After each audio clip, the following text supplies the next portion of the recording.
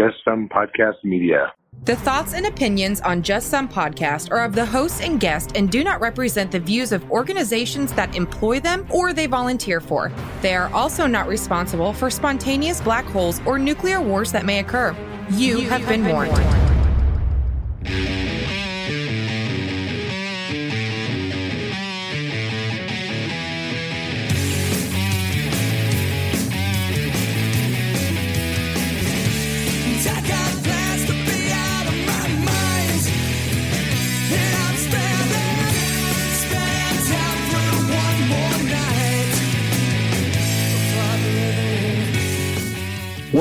Welcome, everybody, to another fun-filled, exciting, and special edition of Just Some Podcast. This is Tom. Hey, this is Ben. Tom, how you doing, bud? I am doing marginally well, I would say, at this point in time.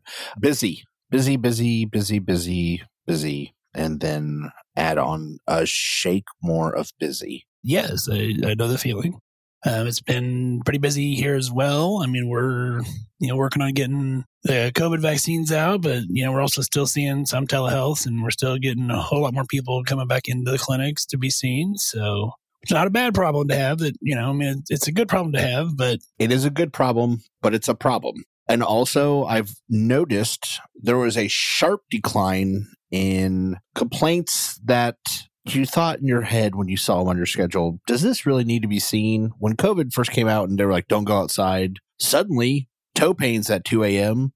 disappear. Right. And now that they're like, hey, 1 in 4 American adults that are eligible for COVID vaccines have been vaccinated, and, some states are opening up, suddenly knee pain from 3 years ago is starting to flare up again, I noticed. Well, COVID's over now, so they had to get that out there. Yes, that thinking of COVID being over is what's going to cause COVID to come back again. So they might want to chill out on that.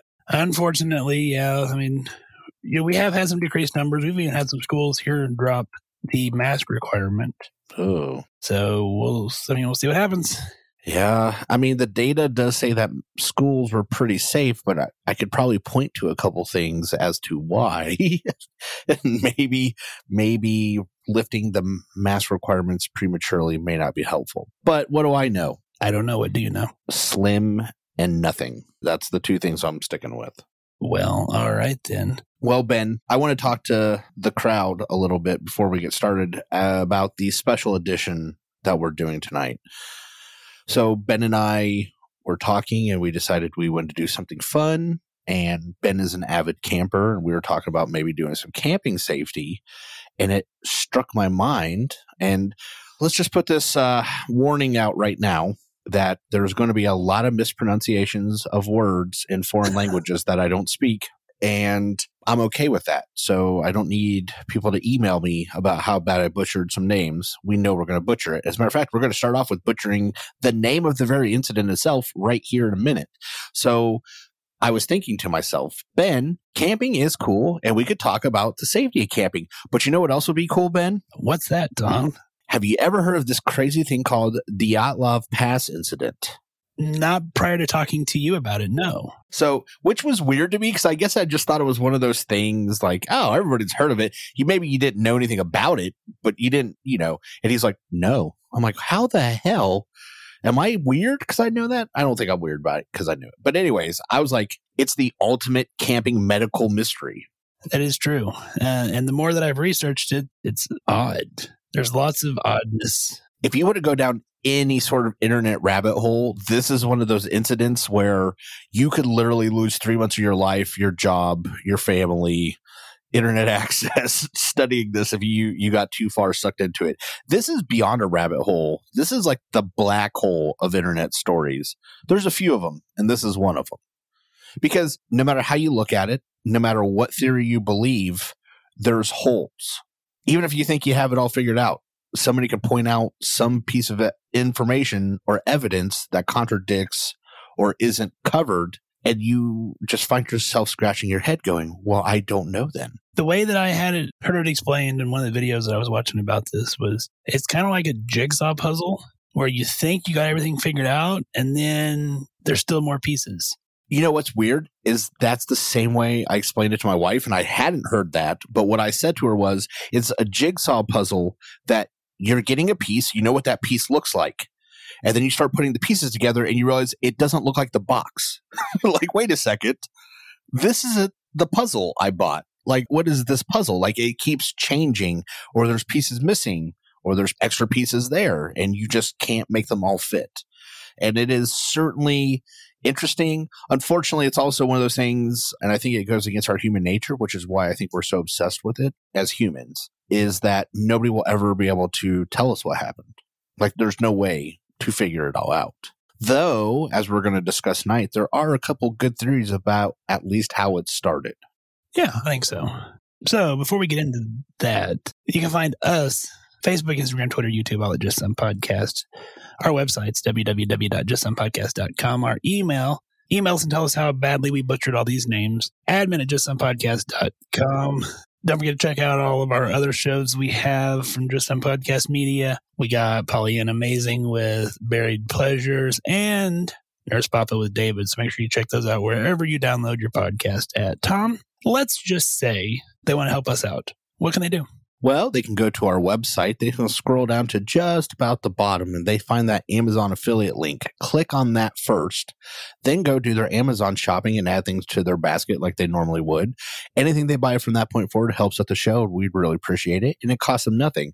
Something else they could do that would really help me out is start listening to more of Buried Pleasures with Pollyanna Amazing, because she is driving me nuts because she thinks she needs more listeners. So that would really help me out personally if you, the listeners, would listen to the listening on her show. You could listen to the listening of the listens. Yeah, wait a second. I think I said that one too many times. But the point is they know what I'm talking about. And it would make her happy. And I would get a third less text messages. So we love Pollyanna. We love Nurse Papa. Please give them a listen. They are great shows. I agree, Tom. Well, are you ready for the story that you may have missed? Yes, because I really want to get into this episode. I want to talk about the Dyatlov Pass incident. So, story that you may have missed is probably not one that you've actually missed. Tom, you know, we've done the COVID vaccine episodes with Pollyanna and Jeff, and we talked a lot about Moderna and Pfizer because those were the two that were out when we recorded that episode. Well, since then, Johnson & Johnson had released their vaccine, and of course it had some benefits in that it was only one shot versus the two, and the effectiveness was a little bit decreased in studies, but it also had really good storage capabilities, and it was easier to handle. So there was pluses and minuses. Absolutely, until this week. Oops. So, an expert advisory committee to the CDC decided Wednesday it needed more time to consider whether to recommend to resume administering the COVID-19 vaccine made by Johnson & Johnson. So they initially had called for, between the CDC and the FDA, they called for a voluntary pause after receiving reports of serious side effects in 6 women who'd received the Johnson & Johnson vaccine. They plan to reconsider a recommendation within the next 10 days, declined to vote on a question of whether vaccines might continue. So the committee heard the details of the cases. So it was 6 women aged 18 to 48, each developed a severe blood clotting disorder called cerebral venous sinus thrombosis, or CVST. Within 6 to 13 days after receiving the vaccine, there were no factors identified that the women that would have raised the risk for serious blood clots. There have been about 7.2 million doses of the one-dose vaccine has been administered in the United States. The CDC anticipates there may be a couple more cases over the next couple of weeks, but currently that's where it sits, is that the Johnson & Johnson vaccine is on pause while they continue to do some more investigation. As I said, this has been all over social media, the news, anywhere that you, my email at work, because it's a thing that we're dealing with.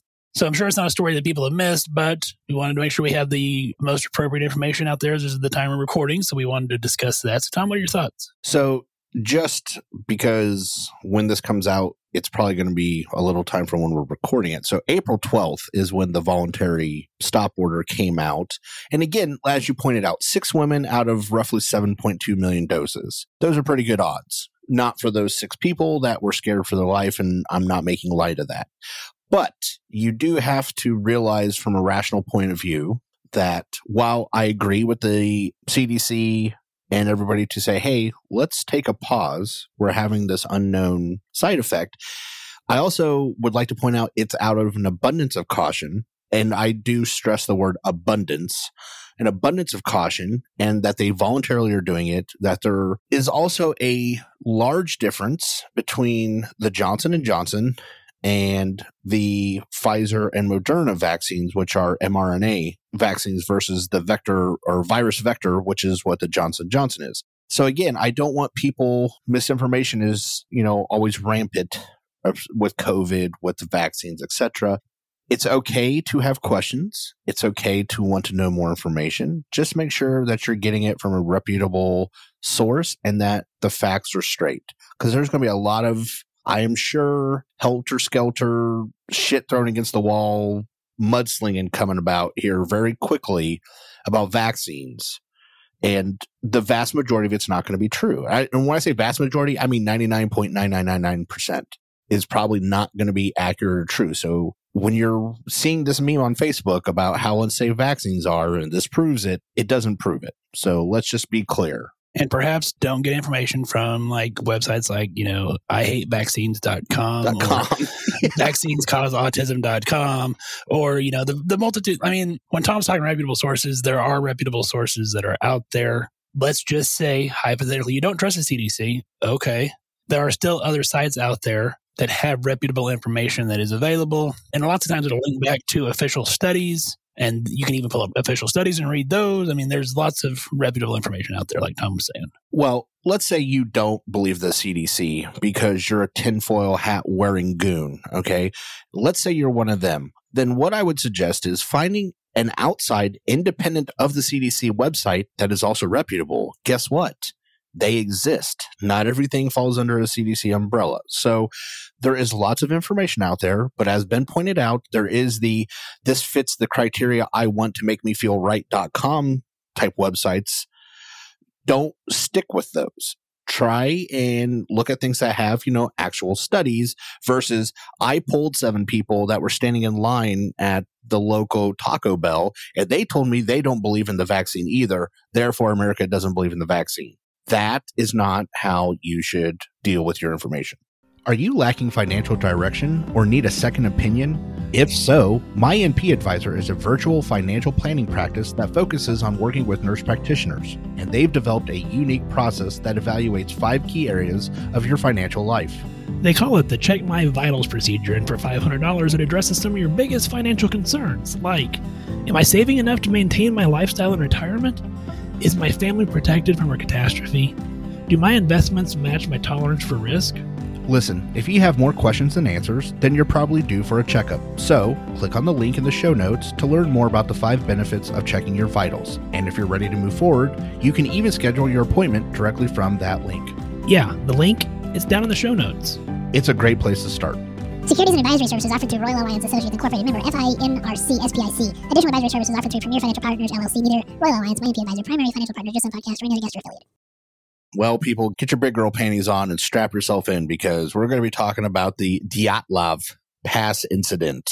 This is a rabbit hole. I mean, and there's been tons of movies made about this, tons of books, because there's so much speculation. Now, this happened in 1959, and there's still not definitive answers. So, I mean, of course, as I have said before, and maybe it needs to become my key phrase here, is that there are people who try to apply logic to illogical situations, and sometimes shit just happens, but you want to apply logic to it, and so that's where some of the conspiracy theories come from for any, and I don't just mean the Dyatlov Pass incident, I mean any major quote-unquote mystery, there's going to be conspiracy theories around it because people are trying to apply logic to it.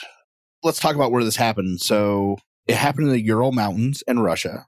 So we're dealing with a foreign country, foreign languages. There's going to be some errors in transcription, and there's going to be errors in saying names. And this is one of those theories that if you read 10 stories on some of these bits of information, and there's lots of information, you might find 7 stories that agree and 3 that don't. And then on other parts of the story, there are 10 different stories. So even if you look this up, we're never all going to be on the same page. There's just too many pages. And sadly, it's all speculation because no one survived. Yeah. Well, I was going to say the dead bodies aren't speculation. They're dead. Ben is right, though. How did they get there? because nobody knows. And then as we're about to lay out this evidence, and this is a medical mystery show, so like there are medical injuries, but we're going to lead you and weave the whole story together that leads up to the end, which is the medical part.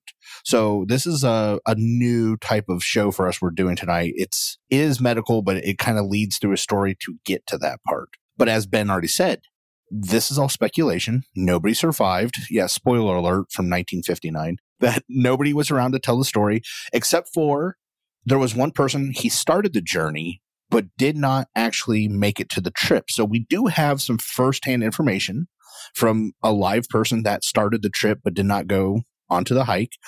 We did recover some diaries and some photographic evidence up to a point.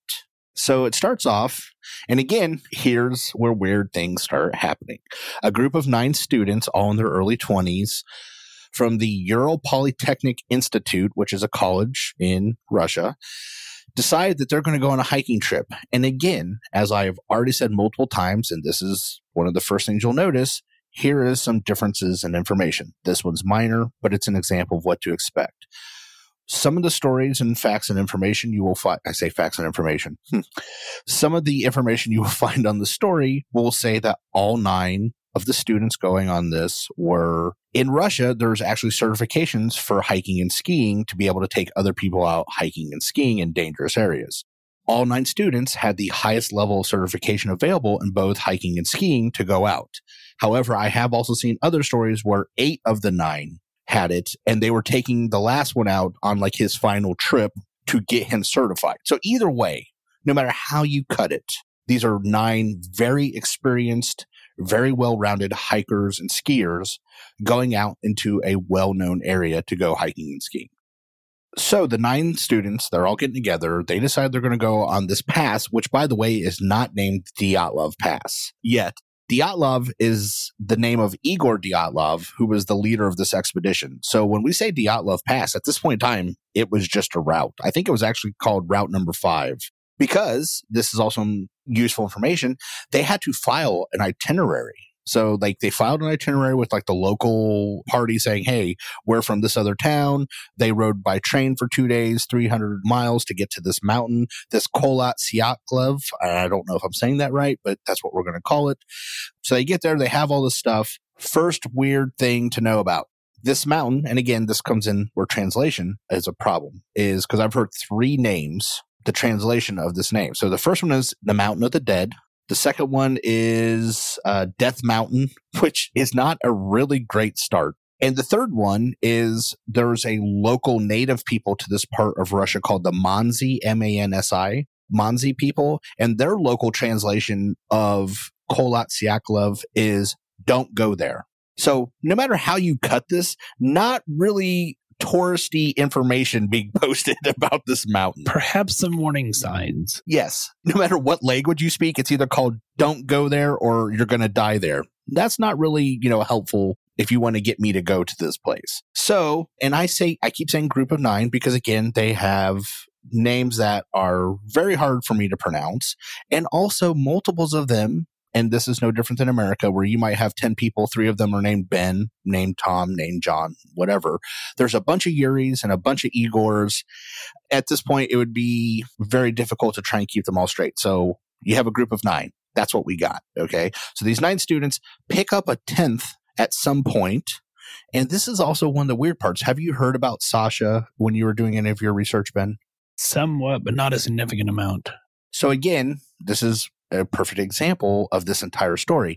So these group of 9 pick up a 10th traveler who said, hey, I'm going that way as well. My party has fell apart. Can I join your traveling party and go hiking with you? The group of 9 talk for a little while, and this is written in their diaries, so we know what happened at this point. And the 10th person that was still alive, he confirmed all this. They talked to this guy for a while. He's much older. They're all in their early 20s. They're all college students. He's in his late 30s. And they said, yeah, sure, you can come on with us. You seem like you got your stuff together. Let's go on this trip. So now we're +1. We're at a group of 10 getting to the beginning of the trail that these guys are going to head out on. The guy they pick up, again, indicative of this entire story, depending on which website, which source of information you use, has 3 different names. Okay. So he was in the Russian army under a name like Solyev. I've also heard him listed as Mikhail in some other things, but in most information sites, they call him Sasha. So that's what I'm saying is even when you find reputable information or from people that were actually there in their diaries, they call him all different names. That's just weird. They describe him as older, having been in the army. There was one weird thing, and I believe it was confirmed at the autopsy, is he has a string of letters that are not in the same languages and do not make any words, it tattooed up and down his arm. It's like, that sounds really weird, but hell, based on the rest of the story, that's probably the least weird thing that's about to happen to these people. So they all start on their journey, and right at the beginning, one of the hikers, who again, well experienced, says, hey, I'm starting to have some difficulty with movement. I have a knee injury and it's flaring up and I can't make the trip, which to me, Ben, is a sign of how things should have went. So obviously he was smart. He knew his limitations. He wasn't trying to push it. He knew this was a very difficult climb. And he was like, hey, I'm not going to slow anybody down or put anybody else in danger because of myself. I'm going to stop the trip, which in all other circumstances would make you think, oh, this is a group of really well put together people. On the DyatlovPass.com website, the timeline, where it mentions in this gentleman you're speaking of, I'm going to butcher this, but it's Yuri Yudin. Oh, one of the Yuris. They cite that it was sciatica that caused him to abandon the trip.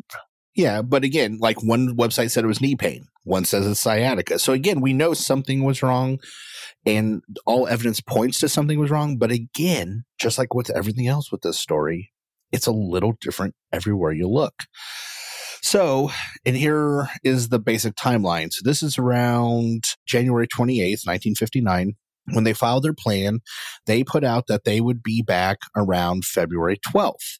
However, when they arrived at the base of this mountain to get starting on the trek, as they were starting to go out and Yuri was coming back, the leader, Igor, says, hey, this is really rough weather. It's probably going to take us several more days. So now we're expanding the timeline that people are expecting them to be hiking for up to 16 days.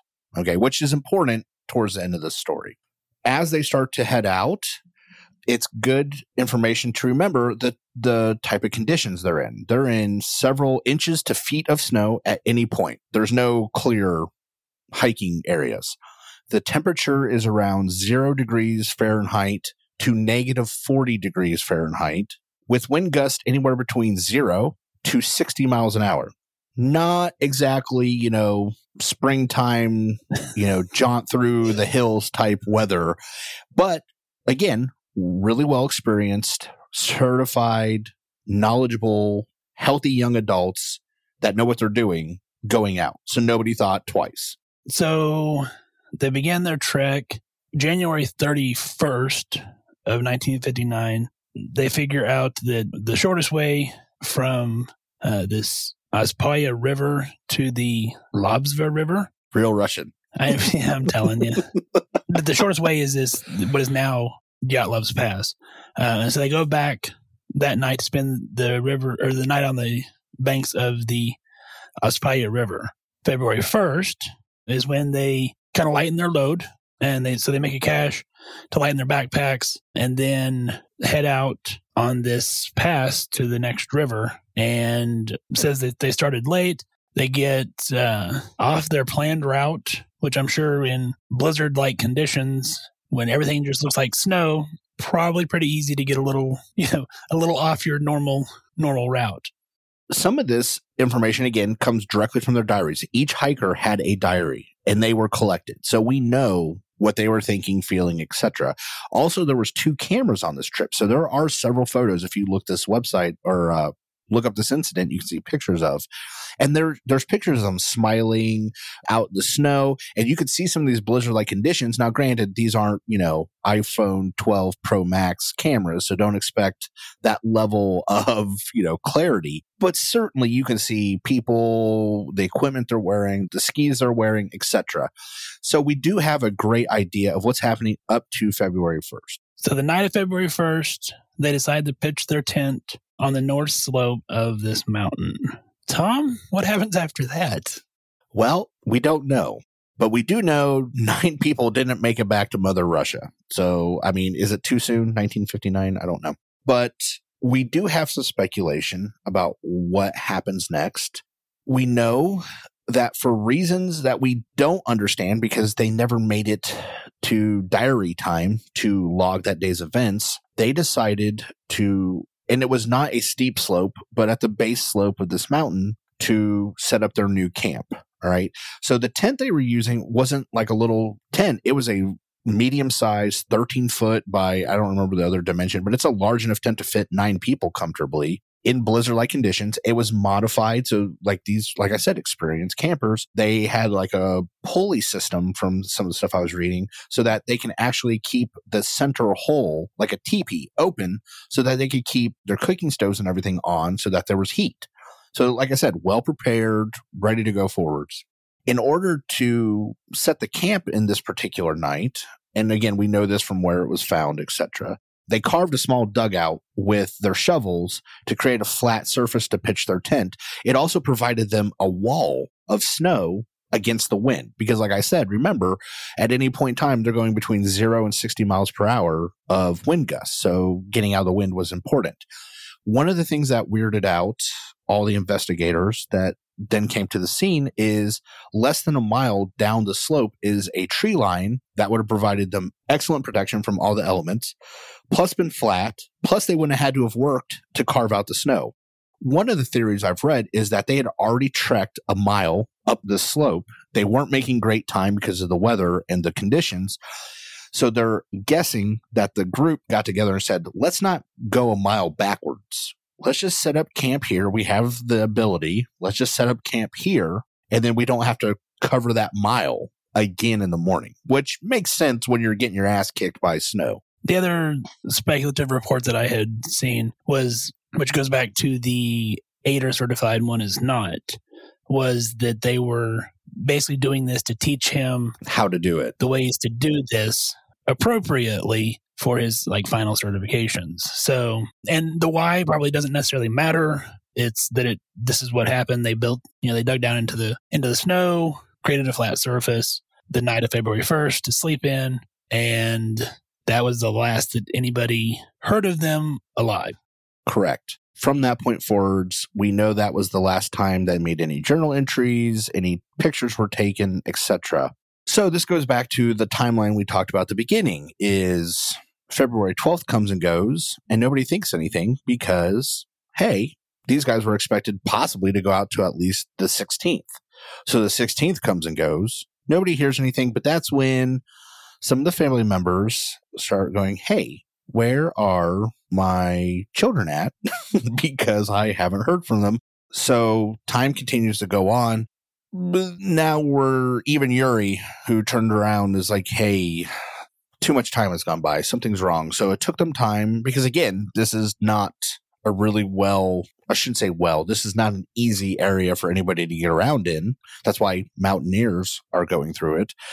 So by February 26th they finally get, the local government gets the military involved. They get the local Monzi guides and hunters. They get some other people that are known investigators and search and rescue people in the area together.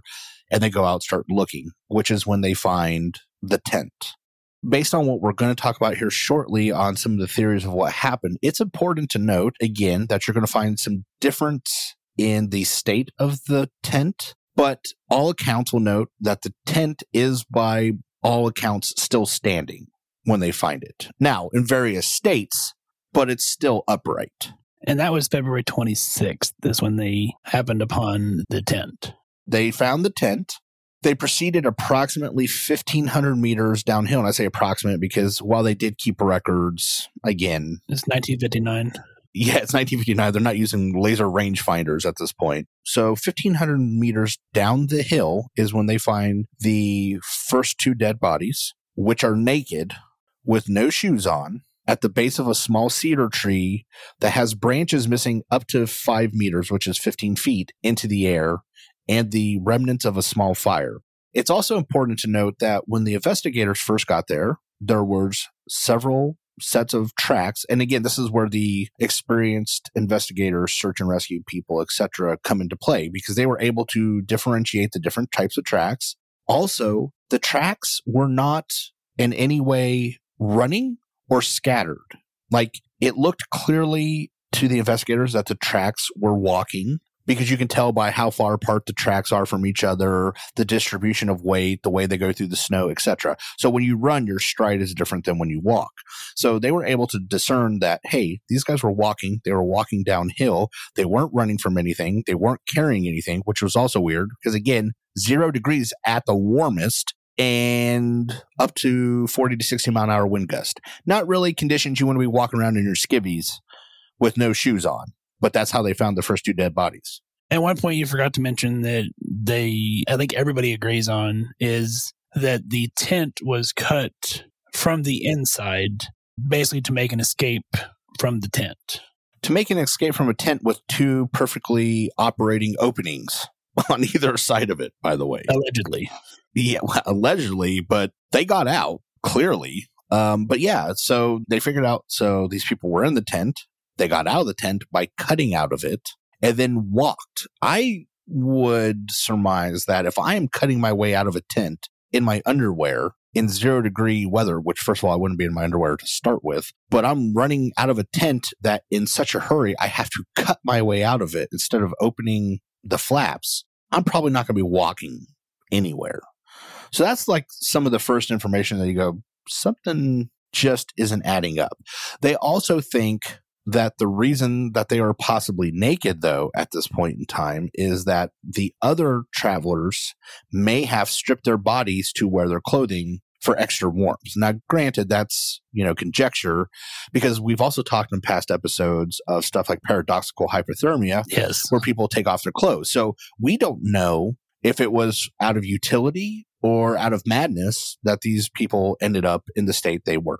Right. So, I mean, it is highly possible that they had on more than just that whenever this started. And then, yeah. But it's also important to note that regardless of naked, not naked, etc., that they were deemed, again, by people that were experienced in dealing with people in avalanches, people dealing with hiking, search and rescue, the coroners, all these people agreed they died of hypothermia. Yes. A short time later, by the 28th of February, they recovered 3 more bodies, which this is also one of those made me scratch my head for a second.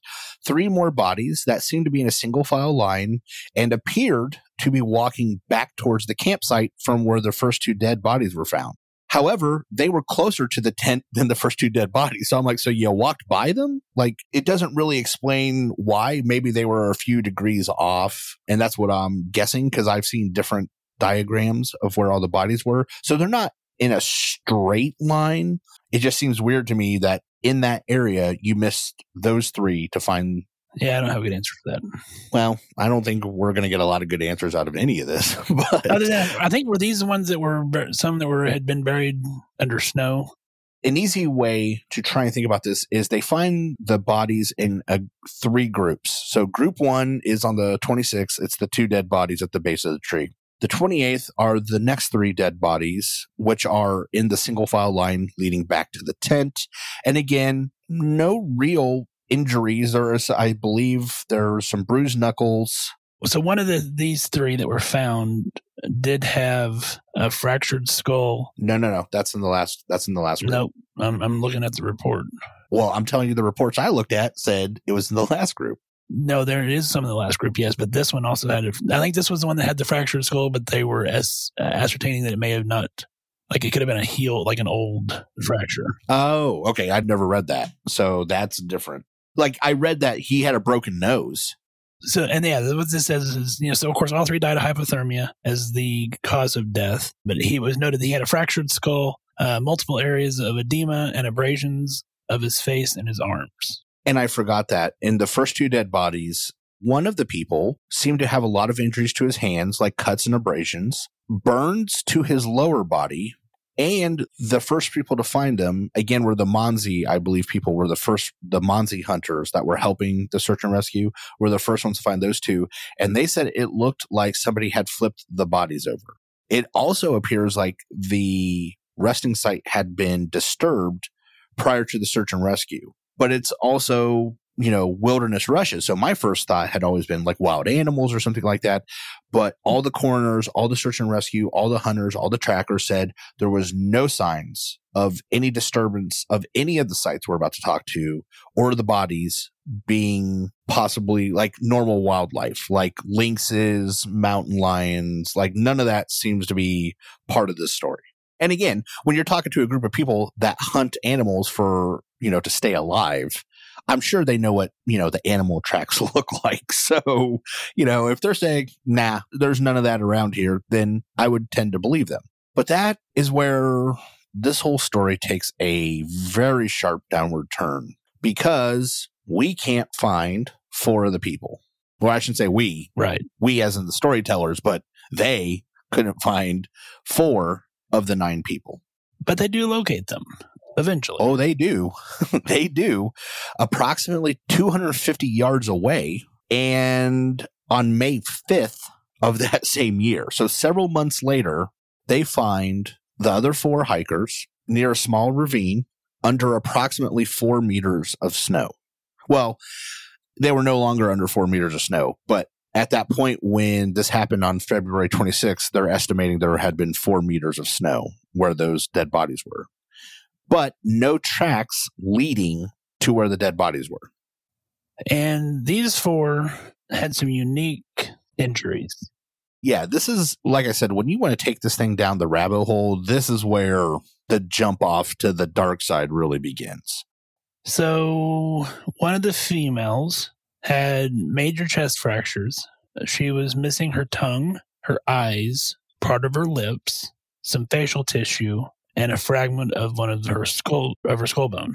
And again, if you're thinking in your head, like I was the very first time, like, hey, obviously some wild animal had gnawed on her. Those are soft tissue, areas, your lips, your tongue, your eyes. Which was my thought, yes. All the reports say, nope, no evidence of any animal eating, tearing, clawing, anything to her face. So that's pretty weird.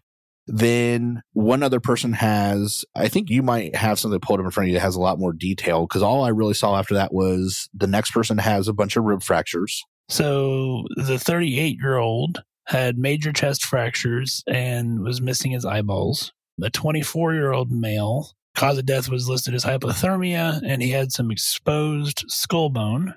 And then the 23-year-old male had major skull damage, multiple fractures to the side of his skull that would have made him unable to move. So out of the 4, 3 did not die of hypothermia. That was also something I read multiple times in every story I read, that the coroners and stuff said out of these last 4, the 3, the female with the eyes missing, the male with the eyes missing, and the gentleman with the crushed skull did not die of hypothermia. They died of the traumatic violent injuries that they sustained. Also, the weird guy that they picked up, Sasha, was the guy with the missing eyes.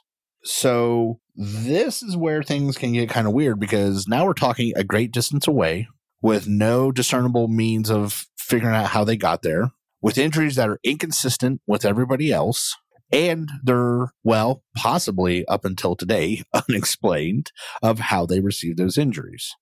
Correct. The female that was missing her tongue, her eyes, and such. And then the 24-year-old that died of hypothermia that was in the second group was also radioactive. I had read that it was the 2 people with the missing eyes that were radioactive.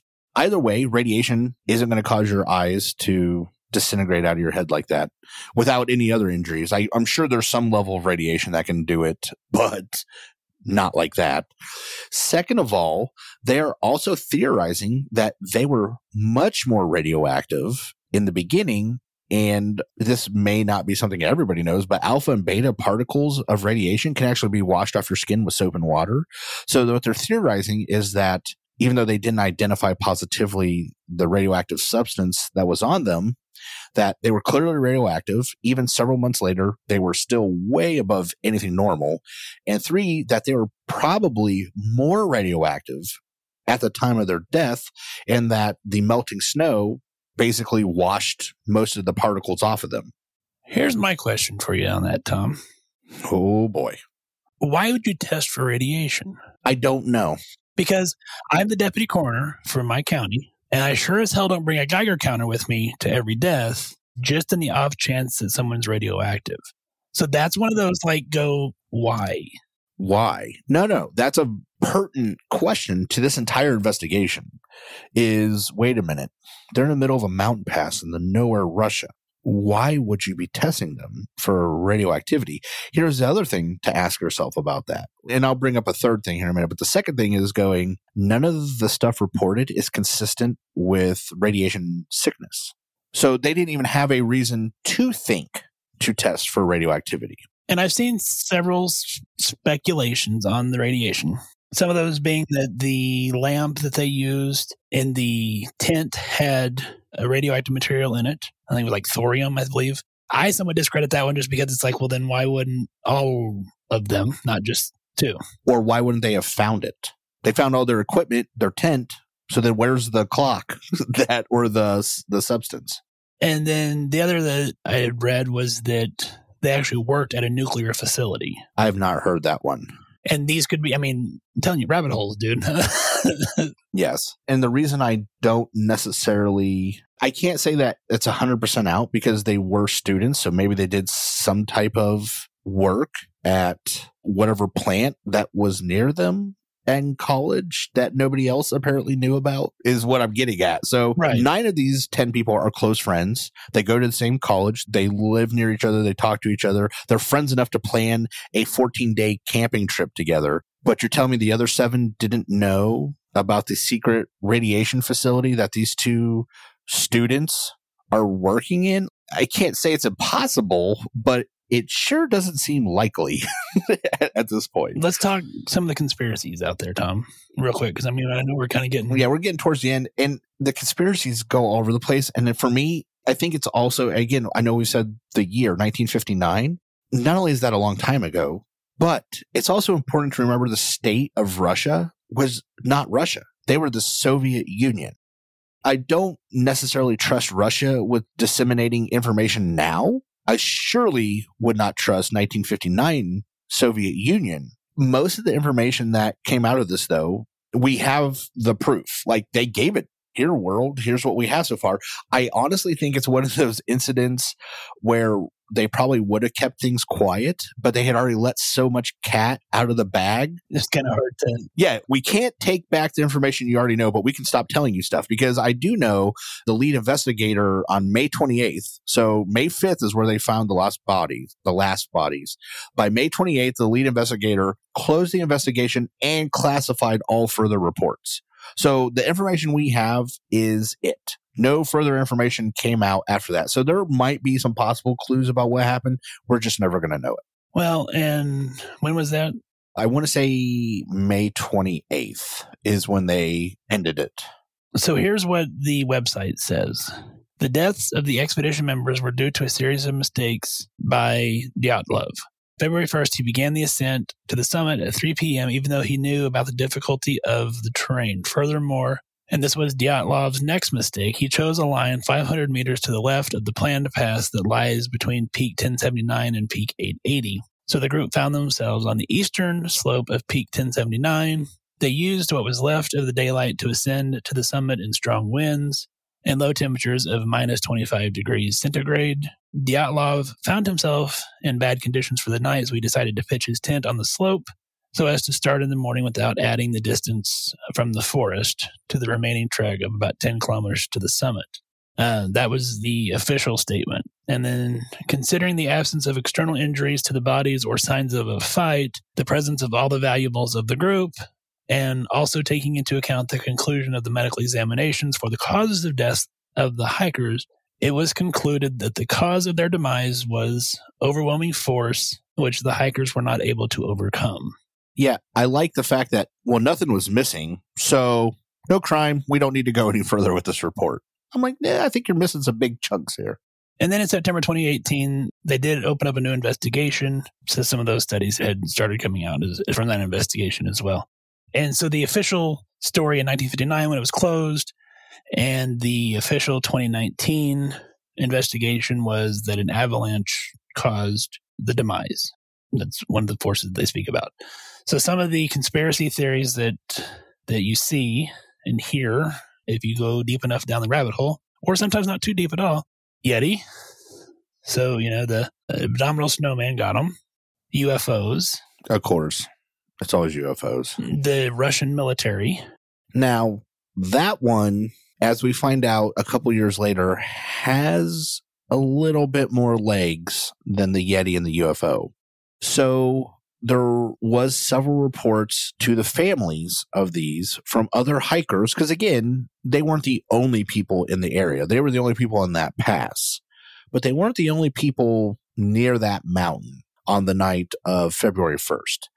And multiple other hiking groups reported seeing extremely bright lights in the sky on February 1st. While most people do not tend to lend credence to the UFO because of these bright lights, they do point out it was not uncommon for the Soviet Union military, KGB, etc., government agencies to conduct experiments unannounced and in rural areas so that they didn't have to contend with large populations.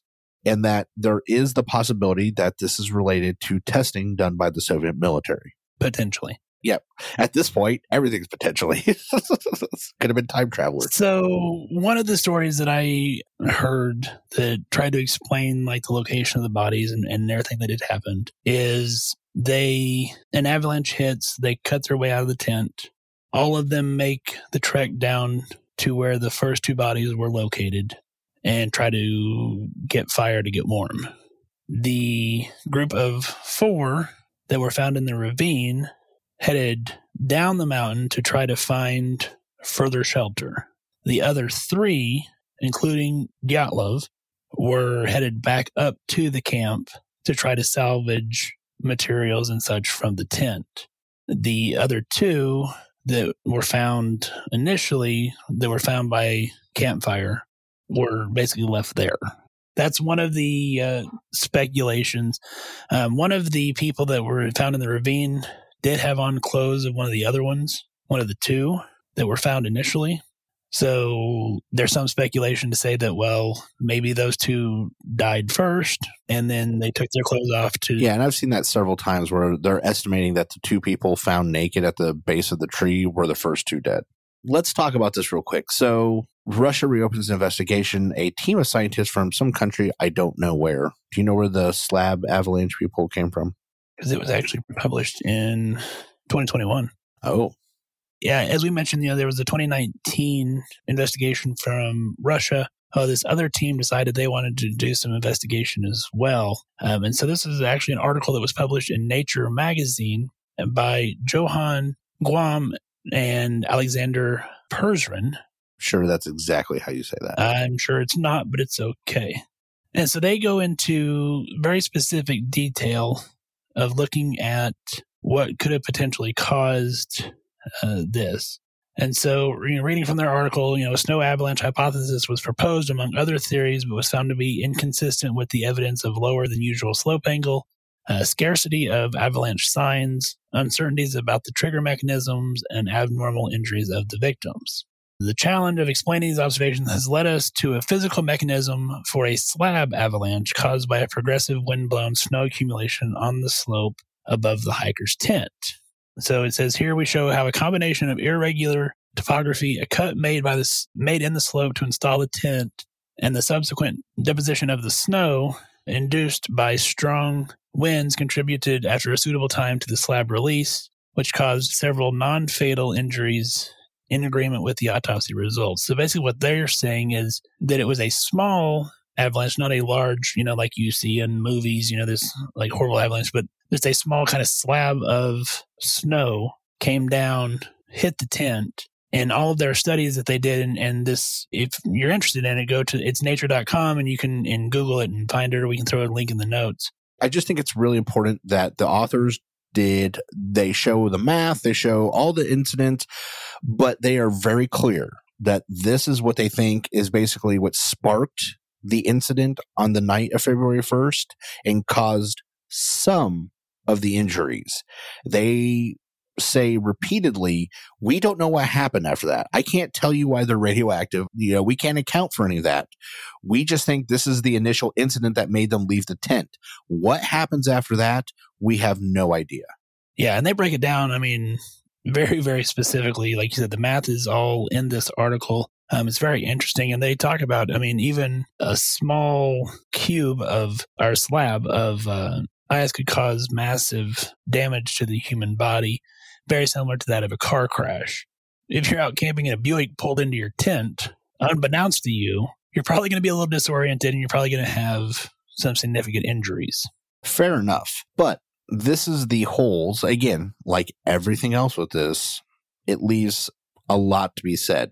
So, for instance, while this was a decent-sized tent and there was 9 people in it, apparently, I read through the study and it was talking about like 1 cubic meter of snow can weigh up to 400 kilograms. Yes. And that moving at, 15 to 20 kilometers an hour, when that lands on your chest, that can cause significant injury. I was like, yeah, that makes sense. If there's one cubic meter, there was 9 people side by side. Only 3 of them had this significant injury. That doesn't account for the rest of them. That doesn't account for why they cut their way out of the tent. Let's assume that they're discombobulated. We'll cut our way out of the tent instead of using the flap that's right next to me. Okay, fine. You do all that stuff. Then why would 3 people with severe internal injuries go 1,500 meters down and then 250 meters over? And this avalanche is strong enough and weighs enough to cause these injuries, but it's also not big enough to injure the other 6 people in the tent. Like, it just doesn't make sense. I agree with your Buick metaphor or analogy. Which one is that? Doesn't matter. The Buick hits them. It only hit 3 of them? So it ran through the whole tent, but it only injured 3 of the people? I'm pretty sure a Buick driving through your tent at 20 miles an hour is going to injure everybody. Some more than others, but not all. And this is how you get into the conspiracy theory is like, well, exactly. Maybe it only hit half of the tent. Here's some of what I can't rationalize. Number 1, the radiation, unless there was testing going on. Fair. Okay, but then you would have thought more would have been radioactive. But anyway. Yes, or everybody would have been radioactive. Yeah, exactly. One of the ones that was found in the ravine that had the massive skull damage, multiple fractures to the side of his skull that would have made him unable to move. And he walked that far? Or was he carried? So, okay, let's say he was carried. Okay, let's say he was carried by people with crushed ribs. That's the other party then. Okay, so let's say you get everybody out. You're making your way down. You're carrying the guy who can't move. Why wouldn't he have been one of the 2 that was left there? Like, why would he have been part of the 4? Yes, or as we've said, no matter what, some studies make it seem like the tent was only partially damaged. Some say it was barely standing, but all. And they have pictures from the rescue crew of finding it. So we know for a fact, beyond any doubt, that the tent was still standing. So if a fucking avalanche hit it with enough force to crush your goddamn ribs and skull, how was the tent still standing? This is where things get out of control. And I'm like, wow, this is crazy. I am not an experienced hiker at all. I don't want to say I hate camping. I hate camping in tents.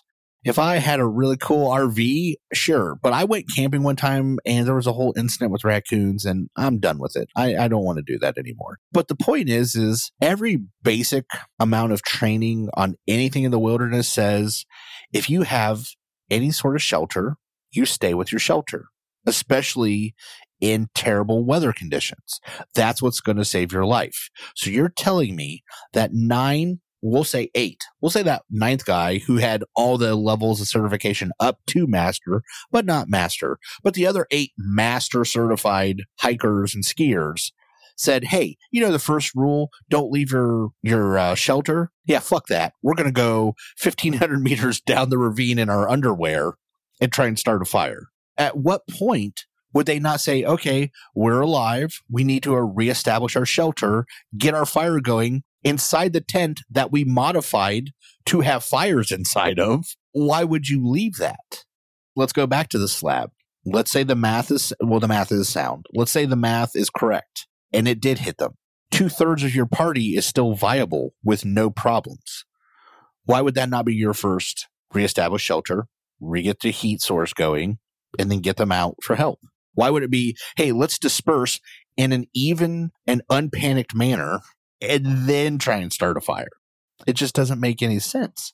There's multiple layers of catastrophic failure that have to happen under the best condition, which is what makes this so hard to understand. Or, maybe they all went crazy and maybe there was aliens. I don't, who knows? It could be. It could be. You don't know. You don't know. Maybe they all couldn't wait till Cinco de Mayo, and that's what they were shooting for. And the thing is, like we've said, we're unfortunately never going to know, but we want to cover that just because there was some interesting injuries. Yeah, there's a lot of medical mystery there at the end.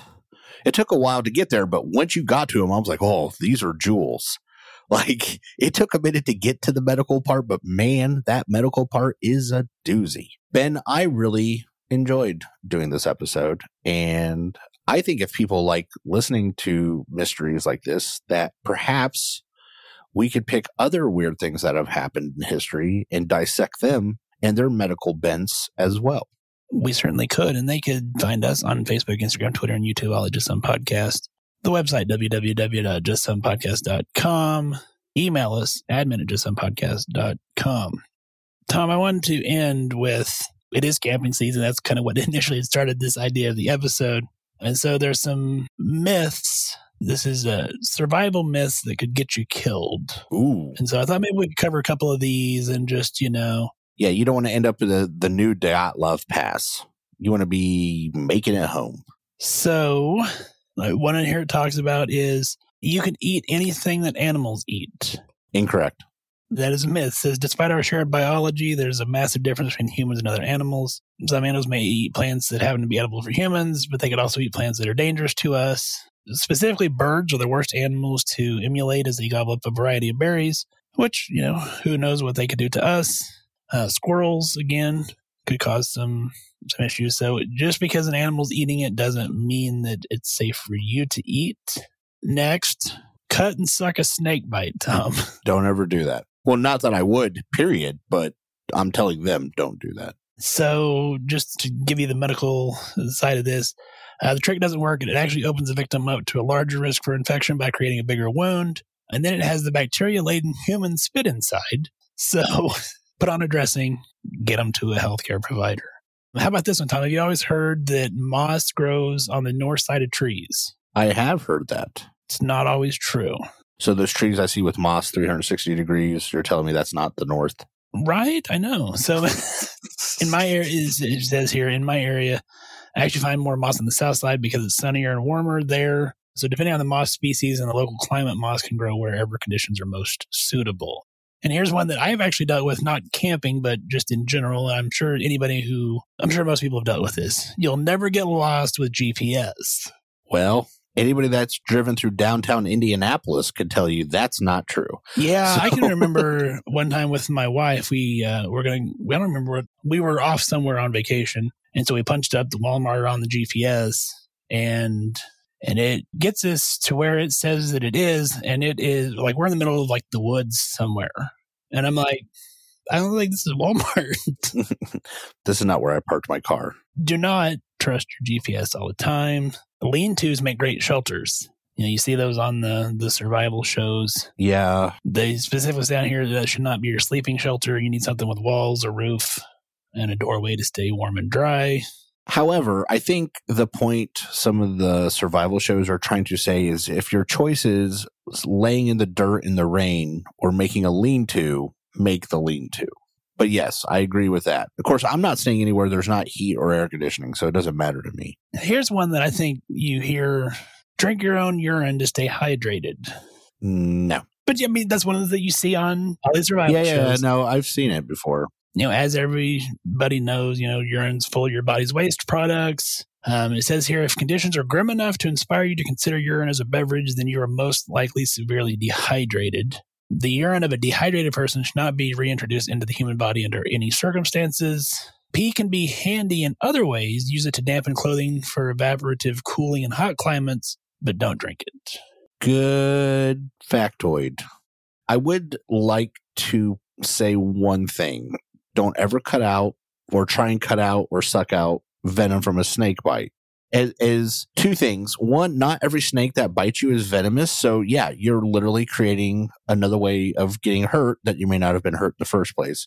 Second, a lot of people have camera phones with them. They have all this other information. Even if you don't have a signal, you can still take a picture. It is very helpful to the medical professional that you're going to be talking to be able to help identify what bit you. If you could take a picture, describe it, whatever, that is some useful information that you can do to help with the treatment of a snake bite, because that determines possible antivenoms or methods of treatment or what they have to do to help you. So that is something you can do to not make things worse.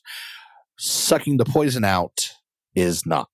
And it doesn't work. It doesn't matter even if you do that. You can't suck it out. So that's not how it works. And the last one, Tom, for you. Oh, boy. This one should have a special place in your heart. Oh, God. What is it? This is a myth. Always play dead when you're attacked by a bear. Jesus. And you know why this one has a special place in your heart? I know you know. So the general advice is to quietly back away from the bear. It says in the case of an actual attack, and this is from IFL Science, your reaction strategy should depend on the bear and the type of attack. Never play dead. If a black bear attacks, always fight back. In most cases, a brown or grizzly bear attacks to defend itself or its cubs. At these times, it will warn you by making noise or pretending to charge. Back away from a defensive attack slowly. It says if the bear makes contact, don't turn around. Play dead, lying on your stomach with your hands over your neck. But in the rare case of a predatory attack, which comes with no warnings, or if the bear seems to be stalking you, fight for your life. Yeah.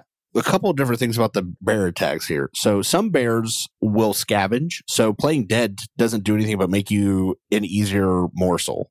Okay, so that's fact one. Fact two is, let's say you're going with the slowly back away thing, which I would agree with. And again, not a totally experienced person, but I've watched a lot of those shows where they do this, and that's some common advice, so it makes sense. The thing I've heard, and the reason you want to continue to face them as you slowly back away, is that if you like turn and run, you may actually trigger their predatory, like, oh, hey, that's food, and I want to chase it.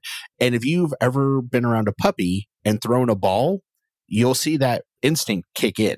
Like they can just be sitting there. You throw a ball, they will chase it. Same thing can happen with predatory animals. Like suddenly you become food when you were a threat previously. Fighting for your life and trying to be as big and as loud as possible is usually the most effective methods in fighting off any of these animals. But I got to be real honest. If you've ever seen The Revenant with Leonardo DiCaprio, I don't think a bear attack is going to go well for the vast majority of human beings in the world. What do you do if it's a bear attack in a zoo? You hunker down and text your wife and tell her to get her ass into a locked building as soon as possible. Because if you're in, say, the Columbus, Ohio zoo and bears happen to get loose, I'm just saying there's some useful information here. Yes, you want to seek shelter and contact your family, who then thinks that you're full of shit. Yeah, they think you're being sarcastic about a bear attack because you guys happen to be in the bear exhibit, when you are in fact not lying or being sarcastic at all. Hashtag sarcasm about killed my family. Yes, and implore them loudly to get into a locked building as soon as possible with the small children that probably look like chicken nuggies to a freaking brown bear. So I'm just throwing that out there. Just, might be an experience. I don't know. Yes, I don't know if that's ever happened, but if it has happened, this sounds like sound advice. Also, make sure you pick a building that's air conditioned if it's summertime. That's key, and has a bathroom. And make sure that you broadcast on Facebook Live. Yes. Because if you drink a 44-ounce lemonade and you're stuck in a building with armed security guarding the doors and no bathroom, shit's going to hit the fan. I'm just throwing that out there. Yeah, I mean, that may have been the beginnings of this podcast. I don't know, but proof that people will listen to us talk. On that note, we still love you, Jack Hanna. Get your vaccine, wash your hands, wear your mask. Have a great week. Hey, everybody, make sure you stay safe out there. Watch out for bears at the Columbus Zoo. Practice swearing just to pass the time. Lately I see why I am alone. I caught some road rage and I thought of you.